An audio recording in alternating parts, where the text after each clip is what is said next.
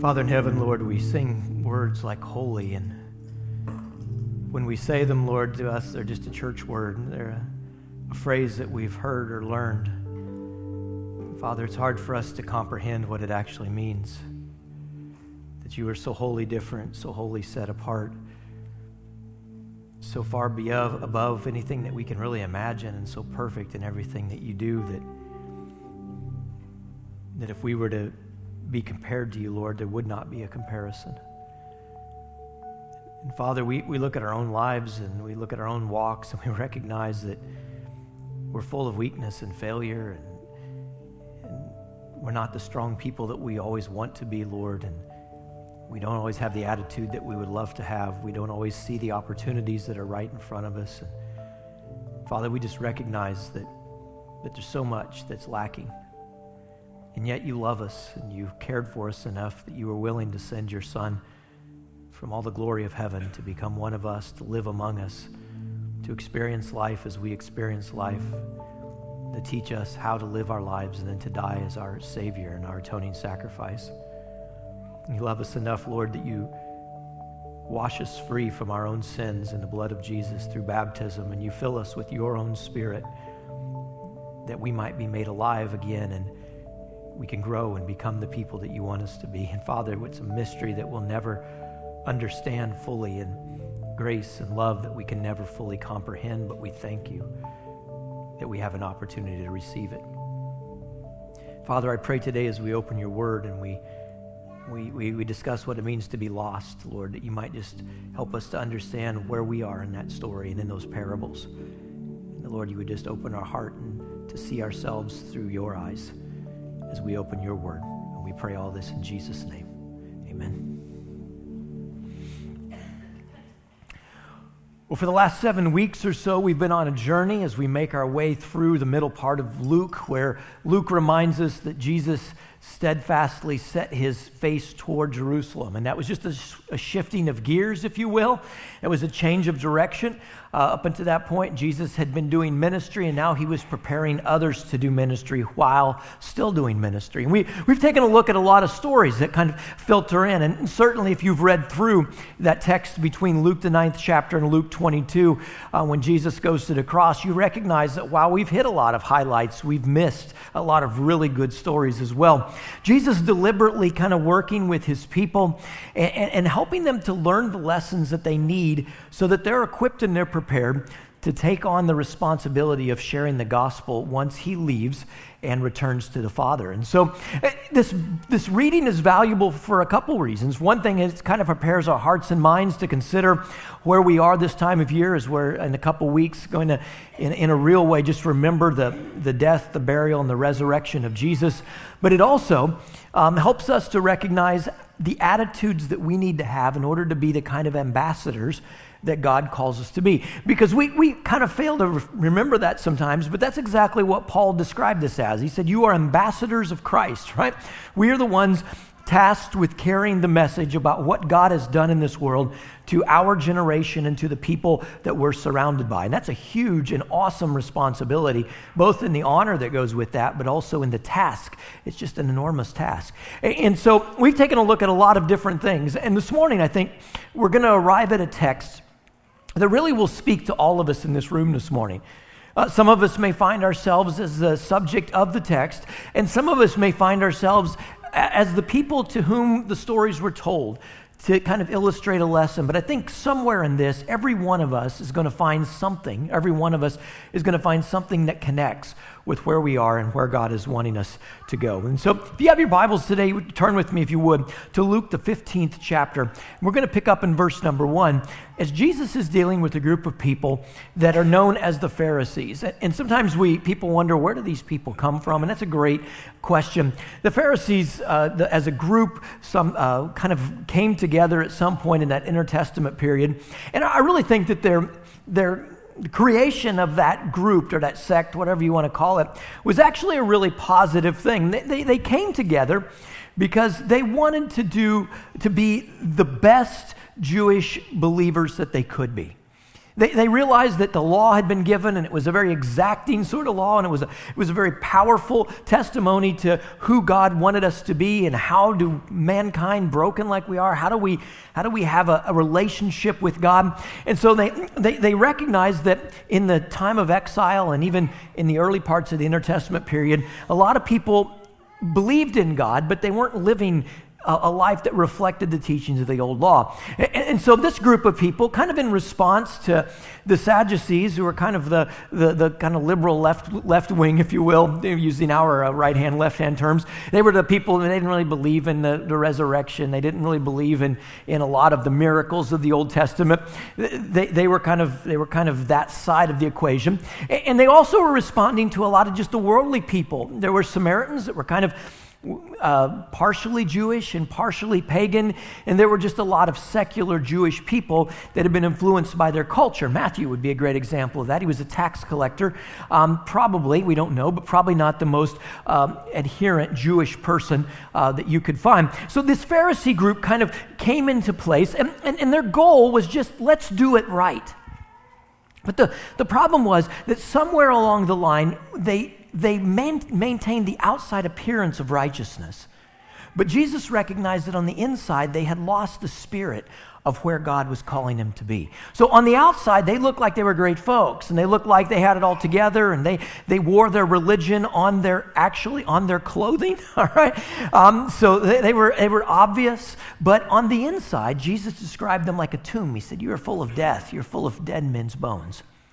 And that kind of sets up this conversation, because Jesus often would have kind of discussions with the Pharisees because they knew the law and they were trying to kind of disprove Jesus' authority. And so they would often lock horns with Jesus. The Sadducees, it would appear, just really didn't care. And the culture, the secular people, were attracted to Jesus, and that's the problem right here. So it says, "Now the tax collectors and sinners were all drawing near to him." The him here is Jesus, if you follow the context from 14. "And the Pharisees and the scribes were grumbling, and they said, 'This man receives sinners and eats with them.'" So one of their tenets was, we need to limit our interaction with people who don't have the same convictions that we have. And there's some wisdom in that, isn't there? Because the Bible tells us that evil companions do what? They corrupt good morals, or they corrupt good character, some of your versions might say. All right, so that's a biblical concept. They understood that the people that you spend time with have an effect on where you are spiritually, and that's why having church and gathering together in Bible studies and worshiping together and doing in-depth Bible studies, that's why that stuff's so important, because it kind of helps us to remain strong in our convictions and understanding of Scripture. And if we don't have that support, sometimes it can be real easy for us to drift away. The Pharisees understood this, but they had kind of taken this to an extreme. And so it was an encumbrance for them to relate to people who were not holy or clean like they were. And so they're marveling at Jesus because two of the groups of people that they thought the least of culturally were attracted to Jesus, the tax collectors and then the general category sinners. And what they would do is they would attempt to teach these people, but from a distance. They would try to kind of holler out, "This is what you need to do. You need to straighten up. You need to do right? But from a distance, Jesus had a very different tactic. Jesus invited them in. He receives sinners and he eats with them. So Jesus shared a relationship with these people, not just an instructional relationship, but a personal relationship. People you eat with are people that you kind of have a relationship with, right? And it's important that you do that. And so they're grumbling about this, which the Bible says that we're to do all things without what? Grumbling and I know you guys do not. The first session, they all said it. They were grumbling when they said it, all right? But it's an important thing to remember. The Bible teaches us that we're not to be grumbling people, right? To do all things without grumbling or complaining. And they were kind of grumbling. They were murmuring about this. And so Jesus decides it's time to address this. Now, I think this is because of a couple things. But one of them is, and this is important for us to notice, not all Pharisees were rotten people. In fact, some of the Pharisees are going to become some of the most powerful advocates for Christianity. The Apostle Paul, as we well know, describes himself as the Pharisee of Pharisees. He said, you can't find a more Pharisee than I was, right? And yet God used him to bring the message of the gospel to huge tracts of the Greek world and the Gentile world, because his heart was in the right place. And I think a lot of these guys' heart were in the right place. Jesus was just challenging their presumptions about how the world works. And so Jesus decides that he's going to teach these gentlemen a lesson using 3 stories. And we find this in Scripture a lot of times, but when the Bible repeats things over and over again, it's for emphasis, right? But also, Jesus teaches 3 different stories. He doesn't just say the same thing over and over again. He does that on occasion too. But in this case, he teaches 3 stories back to back with very similar themes, but with differences that help us see it from one position, from another position, and finally kind of from a father's position as best we can. So we're going to jump into this, and Jesus starts with talking about lost sheep. Now, sheep get lost probably most of the time, kind of like cattle do. I've never raised sheep. My grandparents raised a ton of sheep, but I was a little young for that adventure. Last Saturday, McKay came over to the house to bring me something, and as he's pulling in, he's like, you are aware that you have a calf grazing in your neighbor's front yard. And I was not aware that I had a calf grazing in my neighbor's front yard, but it didn't shock me, because the moment that he told me, I got thinking. I said, I didn't plug in the other extension cord. I had seen her on the way home earlier that day doing what calves do when they get out. All right, she doesn't necessarily want to be out of the pen, but the problem is that all the fresh green grass inside the pen had been eaten. All that was left was dry hay. But on the outside of her pen, there was all this luscious green grass. In fact, my neighbor's whole front yard is just full of luscious green grass, and there's this patch of clover right on the other side of the fence. And so she had started nibbling, right? And when I came home, I saw that she had her neck through the fence. And so I went, as any good farmer would do, and I plugged in my electric fence. If you've ever tied into one of those, that's a very positive reinforcement that you shouldn't be on that side of the fence. But I didn't remember that I had unplugged the other side as well. And so by the time McKay got there, she had done what they do. She had taken one nibble, and she'd kind of stepped through, and she'd pushed a little bit more, and it's smooth wire fence, so there was no pricks or no barbs. Before she knew it, her body was more than halfway through, and she simply walked out. Well, we get over there to the other side of the yard, and she realizes there's a problem because her buddy is still in the pen, right? And her buddy's like, get back in here. And she's running around. And the problem is that now we have to convince this calf how to get back into the pen. That's easy. You can step on the wire and pick it up. She could have walked right through. But she didn't understand that. And so Jesus sets up a parable about a lost animal. But in this case, it's a lost sheep. So read with me, verse number 3 of Luke 15. So he told them this parable. They're grumbling about him eating with tax collectors and sinners. So he told them this parable. What man of you, having 100 sheep, if he has lost one of them, does not leave the 99 in the open country and go after the one that is lost until he finds it? And when he has found it, he lays it on his shoulders and he's rejoicing. And when he comes home, he calls together all of his friends and his neighbors, and he says to them, rejoice with me, for I have found the sheep that was lost. Just so I tell you, there will be more joy in heaven over one sinner who repents than over 99 righteous persons who need no repentance. So as we set this up this morning, Jesus is going to tell us there's about 5 things that I want us to notice about this first parable. We're looking at 3 of them, so we're going to have to move through these very, very quickly today. But there's 5 things in this first parable that I want you to notice. Some of these are going to be repeated in the following 2 parables as well. But the first one is this, that we must pursue the lost. Notice how Jesus phrases that. He says, what man of you having 100 sheep? Who wouldn't? Almost the idea there is, who wouldn't go and do this thing? And I'm thinking, as I read it, and maybe you're thinking this as you're reading it too, I think a lot of people wouldn't. You've got 99 sheep that you're going to leave in the open country. You're going to leave rather vulnerable. And the Matthew account kind of lays this story out a little bit bigger, and it talks about where they were. But you're going to leave these 99 sheep alone while you go to search for one straggler. Most of us would look at the economics of that and we would say that's not smart. While you're gone, those 99 could get harassed by wolves or stolen by whatever sheep wrestlers are called. I don't know what those are. Thieves. There we go. They could be stolen by thieves. Whatever the case might be, something could happen to those 99 while you're gone, but Jesus just presents this like this is perfectly rational and normal. Who wouldn't, if you had this one lost lamb, go and find that one lost lamb? Now, maybe it was the way that things were done in those days. I don't know to interview any shepherds from the first century. People preach this on both sides of the fence. But the point that Jesus makes here is well taken either way, and that is Jesus is saying that one life mattered enough for him to leave the entire herd and go and search for it. Everyone has value. Excuse me. And I think that's important for us to notice right here. It's not just the group that has value. It's not just selected certain persons who are naturally following, but even those who are stragglers, even the strays, even those who have nibbled their way into lostness are people who are valuable to Jesus. A herd of 100 sheep would be a modest flock, I think, in those days.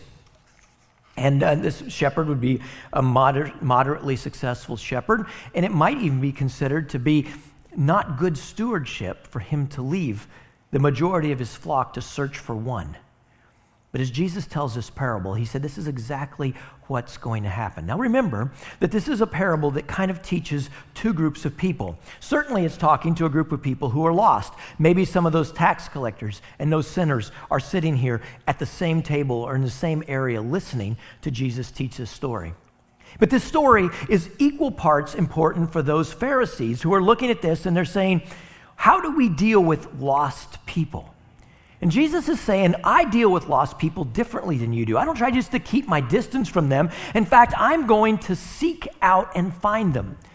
Jesus, in fact, says that's his purpose. The Son of Man comes to seek and save that which is lost. That was his expressed purpose for being in this world. And so Jesus is explaining that in a way that they could understand. But here's where the story gets interesting. So he leaves the 99, he goes out, he finds the one that's missing, and then in the third thing I want you to notice is this, that the shepherd then carries the sheep. The shepherd carries a burden. He says when he finds it, he picks the sheep up and he puts it on his shoulders. Interesting kind of tidbit here. This image of a shepherd with a sheep on its shoulders was actually the original kind of symbol for the church before people adopted the cross. In the first century world, when they kind of came up with a symbol that represented who they were, it was the shepherd with a sheep across its shoulders, which is kind of a cool thing if you think about it. Of all the things and the images of the life of Jesus that they could pick, they felt that this image most clearly represented who Jesus was. And it does paint just an absolutely amazing picture of Jesus Christ, doesn't it? Because if Jason had been the one that was featured in this story, it would go a little bit different, I can guarantee. Because I would want to go find the one lost bit of livestock. And when I found the one lost bit of livestock, I would probably tackle the livestock, right? McKay and I talked about, can you tackle a cow? We debated it, but we decided it would be best for us not to try. We would need Nick to give us instruction about how to do this properly. But we would tackle it, and then I would put a halter on the little lamb, right? And I would tie that to my donkey, and I would drag it all the way home, right? And the whole way I would be kicking in the biscuits, saying, don't ever do this again. Don't you ever run. Stay with the group, you little vagrant, right? That would be what Jason would do. But Jesus finds this little lamb, maybe hiding in the brush or maybe still nibbling at will, goes to it, picks it up in his arms, throws it on his shoulders, and gives this little lamb a free ride back to the flock. And you look at that and you're like, that doesn't even make sense to me. And that's the enormity of God's love for us. Every single one of us in this building have experienced the exact thing that Jesus is describing here. Because if we were to try to make it back on our own power and our own will, we simply wouldn't have enough to do it. We can't go that distance. We can't cover that much ground. You might get closer, but we'll never make it. Jesus recognizes that. So he just reaches down and he throws this up on his shoulders and he said, let me take you back to where you belong. A beautiful image. Jesus kind of built on that idea in Matthew 11. This is one of my favorite passages in the New Testament, verses 28 and 29. Jesus says this. He said, come to me, all of you who are weary and burdened. We live in a world today that is weary and burdened. Some of us in church this morning would probably describe ourselves as weary and burdened. I'm tired. I'm harassed. I feel like I'm challenged at every corner. Take my yoke upon you and learn from me. For I am gentle and humble in heart, and you will find rest for your souls. Jesus recognizes, I think, what we all kind of recognize, and that is that this world, if you allow it to, this world will tear you apart. It will wear you down. It will grind you out. Jesus is like, you're still going to have to move through life. You're still going to have to deal with a lot of burdens. But if you have a yoke that fits, you can pull into that.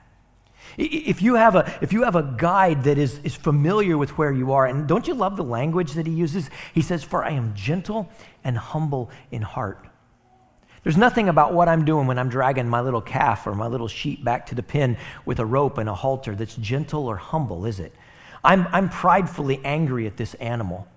I'm angry, and so I take that out with my frustrations out while being not gentle. I'm actually being rough because I think in my mind that my roughness will teach this animal to behave, when in reality, probably what my roughness teaches that animal is simply fear.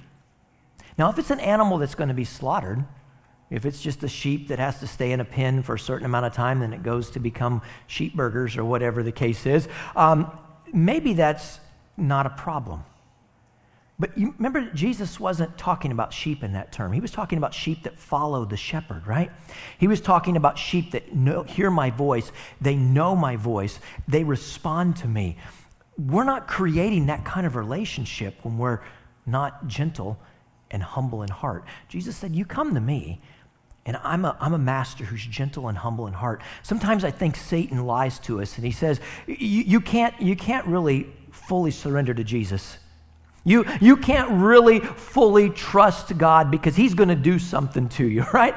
And are there going to be challenging seasons in life? Yes. Will there be a lot of work in following the Christian life? Certainly. Jesus said, take my yoke upon you, right? Yoke is an implement of work. But you think about something, guys. A yoke is not just for one person to pull, is it? You wear a yoke when you have a teammate. Jesus is saying, you take my yoke. You're pulling with me. Yeah, life may be tough. You may be going through some real challenges right here this morning. That's a possibility. There are people all around the world that are believers as we are today. Some of them have it easier than we do, and some of them have it extremely hard. But we're never pulling alone if we're pulling with Jesus. So the shepherd puts that burden on his own shoulders, and he carries that lamb back. And then when he gets back, you notice what happened. This is the fourth thing on the list. The salvation calls for a celebration, right? He calls all of his friends and neighbors over, and this is a theme that we're going to see repeated in each of these three parables, so hang on to that. But he calls everyone together, and he's like, this is a great day. Now, if that were Jason again, I would call all of you up and say, this is a terrible day today. I spent 2 hours of my afternoon having to chase some lamb back into the pen, right? I'm aggravated. But this shepherd is excited because there's a difference in attitude. I'm aggravated that I was inconvenienced. I'm aggravated that I had to reallocate resources. The shepherd is excited because what was lost is now found. As he goes out into his fold that night and he counts off his sheep, number 100 is in the pen. And he would have been dinner for some wolf that night if he hadn't been found. Jesus knows exactly what the cost would have been in his lostness. And so there's this great celebration that breaks out. Number 5, if you're taking notes with me this morning, is simply this, that religious pride causes spiritual blindness. Jesus is telling these parables because while there's some good-hearted Pharisees, I'm certain, they have a lot of pride about their righteousness. And it's blinded them to understand that God calls all men to repentance, not just the certain few that know the rules and are in the club. Men seek honor to avoid shame. But God reaches out to the lost despite the shame and despite the cost. The Pharisees were thinking in the back of their minds, there's no way I would put myself in a place to associate with these people. And Jesus is saying, if I can save these people, I don't mind humbling myself to approach them. It was two very, very different mindsets that resulted in very different ways that they lived. So let's move to the second of the two parables, because that's what Jesus does. He just tells one parable, doesn't even explain it, just smashes it right up against a second parable that picks up in verse number 8. Or what woman, having 10 silver coins, if she loses one coin, does not light a lamp and sweep the house and seek diligently until she finds it? So our first parable, it really has the shepherd going out to seek the sheep. And we get that, right? Jesus is the good shepherd. We have that idea. We're, of course, the sheep. But this parable is a little bit different, because here's a woman who possesses 10 silver coins. They're probably, in the original language, they would have kind of probably corresponded to a drachma, which is about a day's wage. So just for fun this morning, just so we have some numbers here, because it's easier if it's numbers, let's just suppose that it's a coin that's worth $100, all right? And she has $1,000 total, but she's counting her money. She counts out her coins, only 9 of them, $900. She realizes that somewhere in her house, she has lost one of her coins. Now, what is she going to do about that? Well, if she loses one, does she not light a lamp and sweep the house and seek diligently until she finds it? Bible scholars fight about what these coins were, and it really doesn't matter. Some people think that maybe it was a part of her dowry that was given her, and so it represented her family, it represented her marriage, and it was kind of a safety net for her. If her husband died, she would have some money. A lot of the peasant villages in those days were told they really didn't have a lot of currency. So if you had currency, that was something that was really, really precious. Most of they just bartered for things, kind of gave and took as the community kind of needed. And so if you had this money, it was really, really important. Nonetheless, no matter really what it came from or what it was, that's not what's important. We recognize that it was super valuable, and we recognize that she lost part of it. Now, what do?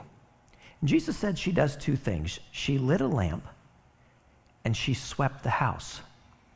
And this is kind of a different set of things. And I don't think Jesus is just being random here and he's thinking, oh, what shall I say? I'll say she lit a lamp. No, I think he's being very deliberate. Because if we realize that we're lost, there's a couple things that we have to do. In the first parable, the good shepherd goes out and seeks the sheep. But in the second parable, Jesus is talking now maybe a little bit more to some of those Pharisee or those tax collectors and sinners that are gathered around. And he's saying, if you realize that you're lost here today, if you've lost something important, there's a couple things that you need to do as well. One of those is you need to allow the light into your life. She lit a lamp. Right? Houses in those times were not particularly light. They didn't have windows like we know of them, that kind of slits. They were pretty dark, pretty dank kind of places. And so the first thing she did is she gets a light out and she puts it so she can see clearly what actually is going on. And we all know how important light is, right?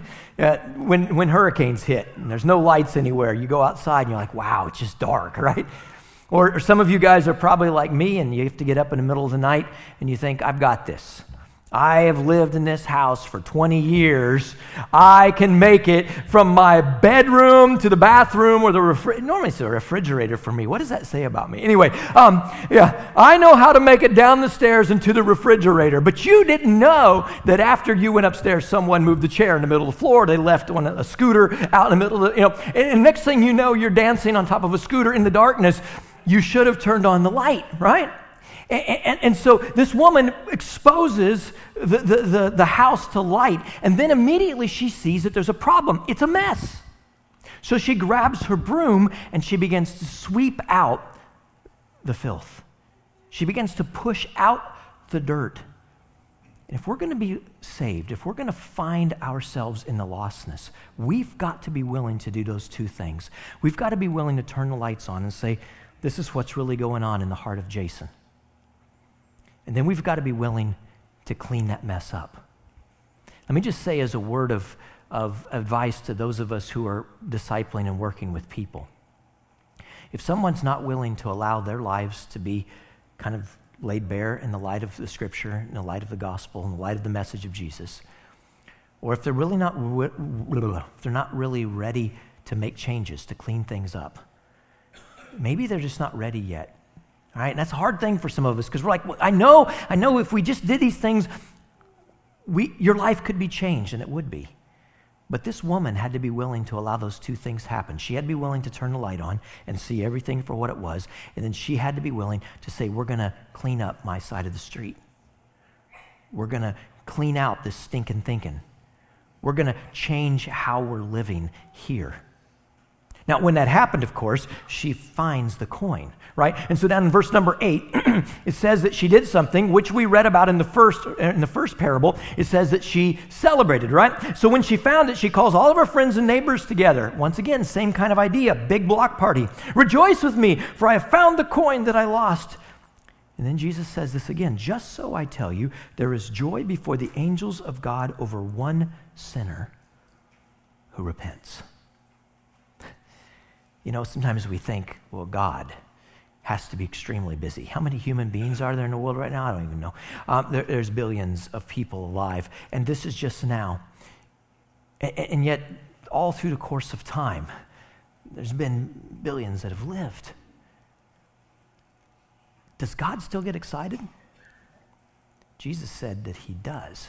You notice the language right there? It says, there is joy before the angels of God. Sometimes we say, well, the angels celebrate. They probably celebrate too, but there's joy before them. Who's before the angels? God is, right? God is excited at this moment when this person finds what is lost. Jesus is using this theme in both of these parables, and we'll see it in the third as well. Jesus said, I want you to be excited about lost things that are found.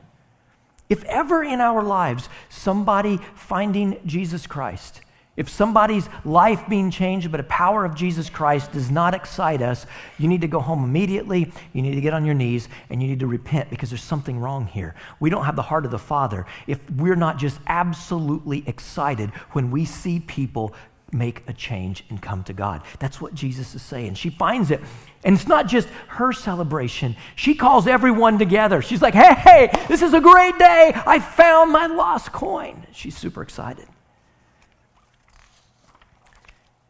And then Jesus moves to a third parable. Probably the parable that we know the most about in the Bible. When you say parable, most people think of this one. It's the parable of the prodigal son, and I think it's probably one of the most touching and remembered of all the parables.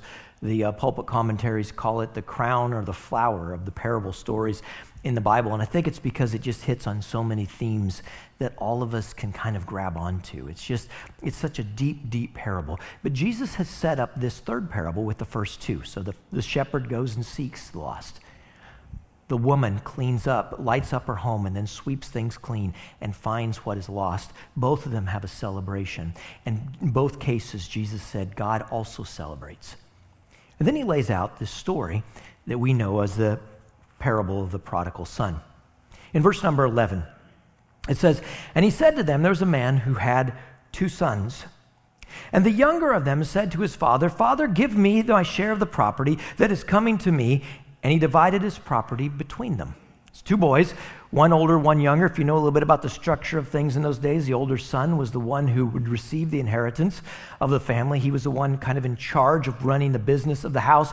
So the younger son really didn't have any rights, but he goes to the father and he says to the father, I want you to divide up your inheritance now. Now this is troubling on a lot of levels because he's kind of saying to his father, I wish you were dead, but since you're not dead yet, why don't you just go ahead and make it like you were dead because I want to get out of here.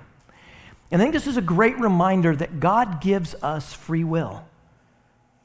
God gives this boy this opportunity because the father could have said, no, I'm not going to do that. No, you are not the one who's going to receive. You're older. If you want to get your inheritance, you wait around and you fight it out with your older brother. But that's not what happens. You notice what it says. He said, Father, give me my share of the property that is coming to me. And he divided his property between them. He said, okay. If you want your freedom, here's your freedom. And the young man does what is predictable.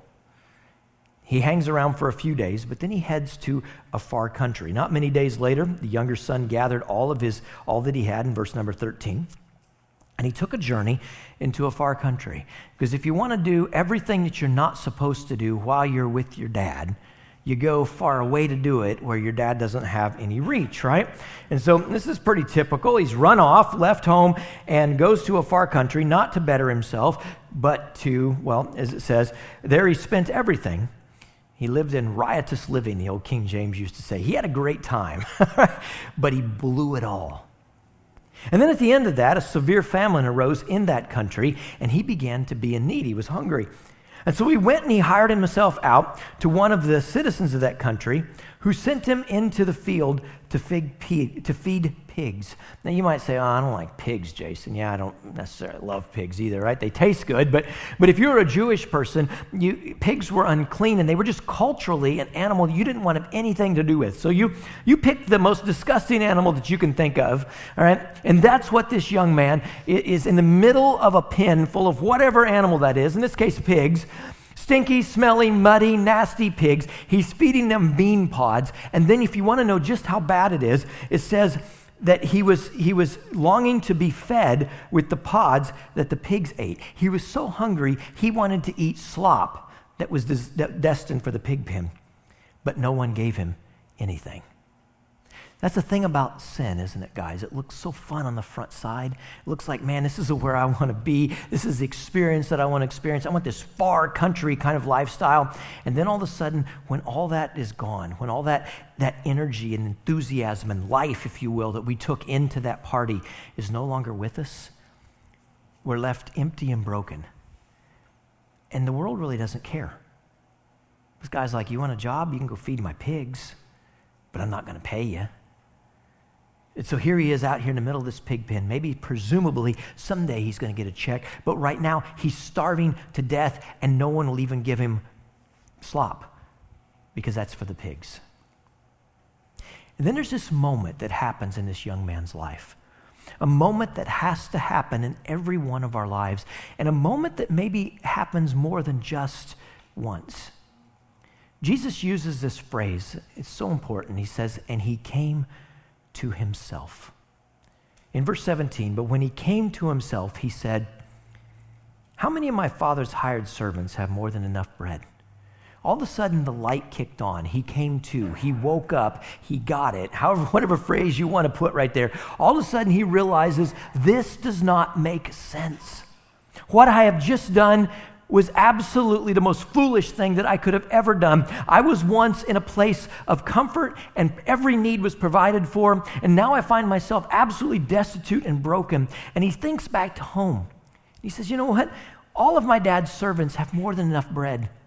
When dinner's over, there's still a half a loaf of bread on the table. There's food to spare at my dad's house. But here I perish with hunger. Everything that he thought was so terrible months or years before all of a sudden looks so sweet and precious.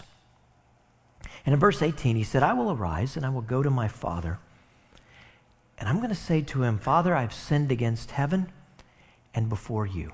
It's real interesting to notice that. He said, I've sinned against heaven. When we do bad things in this world, guys, we hurt people. You're right. But the real problem is that we sin against God.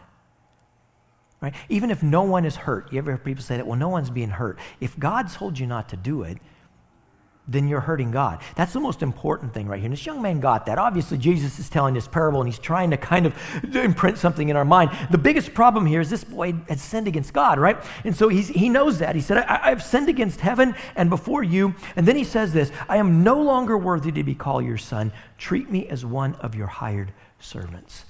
This is how we know that he came to. This is how we know that he came to himself, because he realized that I am no longer worthy. While we think that we're worthy, while we think that we're a bargain, while we think God is lucky to have us, we haven't got it yet. It's only when we recognize that if I did not have the blood of Jesus Christ, I would be forever lost. That's the moment where we actually start to understand the enormity of God's grace and his love for us. This is a story just like the other three about repentance. In fact, all these stories are about repentance. For the Pharisees, they needed to repent of an attitude. For the tax collectors and sinners, they needed to repent of a lifestyle. And now Jesus is bringing this home, and he's saying, we need to make some changes here because none of us are doing this right. I'm no longer worthy to be called your son. Treat me like one of your hired servants. This young man probably knew something. In Hebrew culture at that time, there was a ceremony, and I'll butcher the name for it because I'm not really good with Hebrew, but I think it's called kirazah. And here's what it was. And when a young man would leave his home, and he would carry his wealth to a Gentile nation, and if he lost it there, when he returned home, the elders that sat at the city gate would do something. They would grab a jar that sat there. A lot of people kept their water jars, and a lot of the wells were outside the city gate. They would grab one of those jars or a pot that was available, and as this person would try to walk in through the city gate, the elders would take and they would throw this container, this vessel, this glass object or this pottery object at them. And of course, it would hit the ground and it would break. And it was a living reminder. It was a visceral, obvious object lesson to every single person that did that you are no longer welcome here. You are separated. You have broken your relationship with your people. You have broken your relationship with your family. You have broken your relationship with God. You are no longer a part of our community. You are no longer a part of our family, and you have lost your connection to your faith. And this young man knew that all that was true. He had asked, his dad had given. He had taken the opportunity, and he had wasted it. At the very least, the father could have welcomed him back in as a servant in his house, a hired person with no rights, and he knew he would be better off, and he knew the heart of his father. He knew, my dad will do that for me. And he felt like if he could just get there, at least he would be home. But I want you to notice how Jesus tells the latter part of this story, because it picks up in verse number 20. It says, and he arose and he came to his father. But while he was still a long way off, his father saw him and felt compassion. And then his father did something that no self-respecting Hebrew man would ever do. They all wore robes, as of course you know, and there's this phrase in the Bible that said, gird up your loins. You guys heard that before, right? That's because what they meant by that was a guy would have to reach down, he'd have to grab this long robe that he wore, right? You ever try to run in a dress? Some of you girls probably have. It's hard to do. So he'd reach down, he would grab the bottom of that, and he would pull it up to where he could get it high enough that his knees would work, and he would run, which you can imagine this image right here, right? Run, holding on to his garment with one hand, and no self-respecting Hebrew man would do that. For one thing, it makes you look ridiculous, and for another thing, they were people of dignity and of pride and position. But Jesus, as he's telling the story, says, but the father sees him from a distance, and while he's a long way off, he recognizes, that's my son. And he reaches down and he grabs his robe, and before the elders of the gate know it, he's streaking out down the road toward this boy. And he gets to him, and he embraces him, and he gives him a kiss, and then the boy begins to repeat his memorized statement, Father, I have sinned against heaven and before you. I'm no longer worthy to be called your son. Please just make me a servant in your household, right? I'm guessing probably everyone in town took off with the father. Like, what in the world is he doing? And it says in verse 22, but the father said to his servants, bring quickly the best robe, and put it on him, and put a ring on his hand and shoes on his feet, and bring the fatted calf and kill it, and let us eat and celebrate.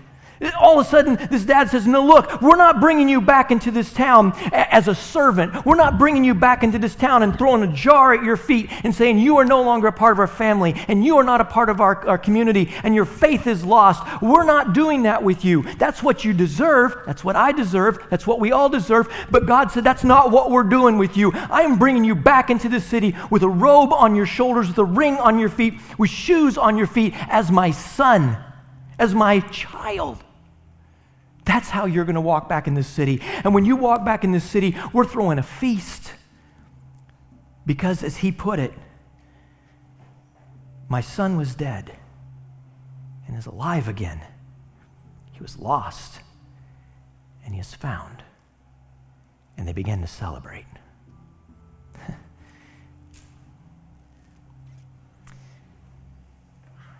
There's nothing that makes God happier than when his children, his lost children, make it home.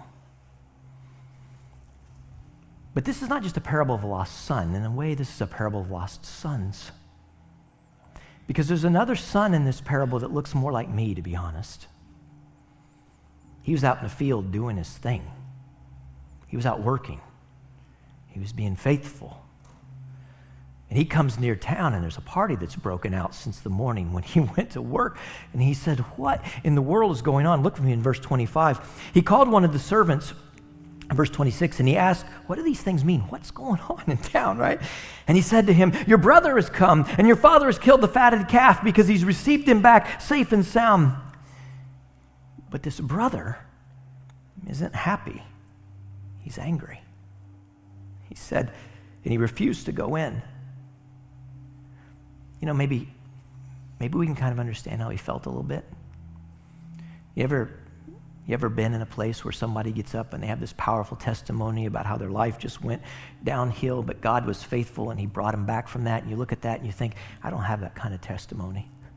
I just grew up in a family that loved the Lord, and my folks loved God. They loved me. They loved one another. They made things work even though they made mistakes. And then my dad told me, hey, why don't you go to Bible college, Jason, and maybe you can sort out some of those things that's not working out in your life. And by the grace of God, I got there, and I was underneath someone's wing who took time to really pour into me and love me and help me through some difficult patches. And I decided to become a preacher, and I've worked in the church. I mean, that's not a very exciting story. What do I have? And the son feels like that.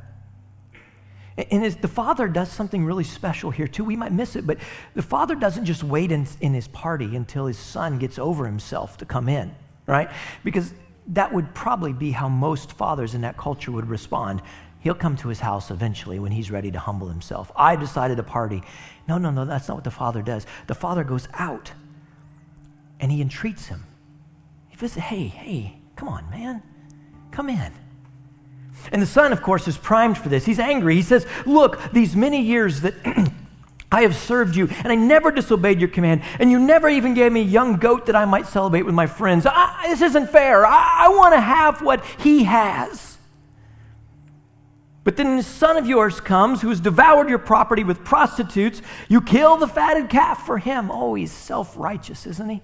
Oh, woe is me. I haven't got near as much as he got. And the father puts up with it. He puts up with me. And he said to him, son, look what you have. Your son doesn't have, the old younger son, he wasted all of his good. He's back, but his position is gone. His inheritance is gone. It's been blown. Son, look what you have. You are always with me. You never had to experience that pig pen. You never lost what he lost. And all that is mine is yours.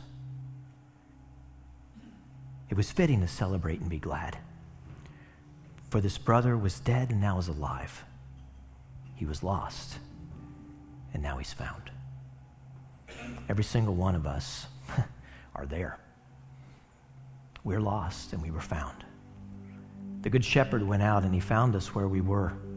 Now, sure, we had to allow the light of the gospel to penetrate our hardened, dark hearts. We had to be willing to clean things out so that God could move in and begin to make a difference.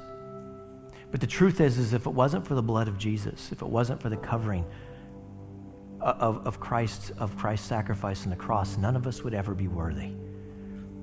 And while maybe we haven't run to the far corners of the world, into a far country and kicked up our heels and devoured everything that God had given us as far as opportunities in life, doing stupid things.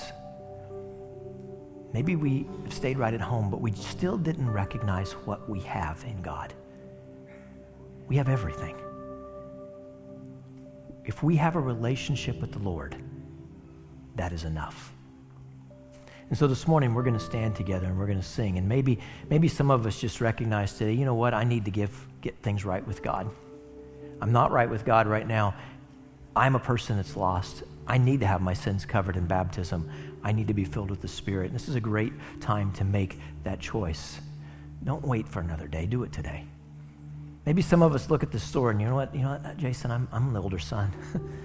I'm just sore about how things are going. I'm sore that it doesn't seem like it worked out for me, like it's worked out for other people. Maybe this is a time for us just to bow our heads and say, you know what? God, forgive me. Help me to see what I have in you and not what I don't have. We're all very blessed. God, we've been given an awesome opportunity to find the most important thing, salvation. And that should really frame the entirety of who we are. Let's stand together and let's sing. If you have a need, you know you can come.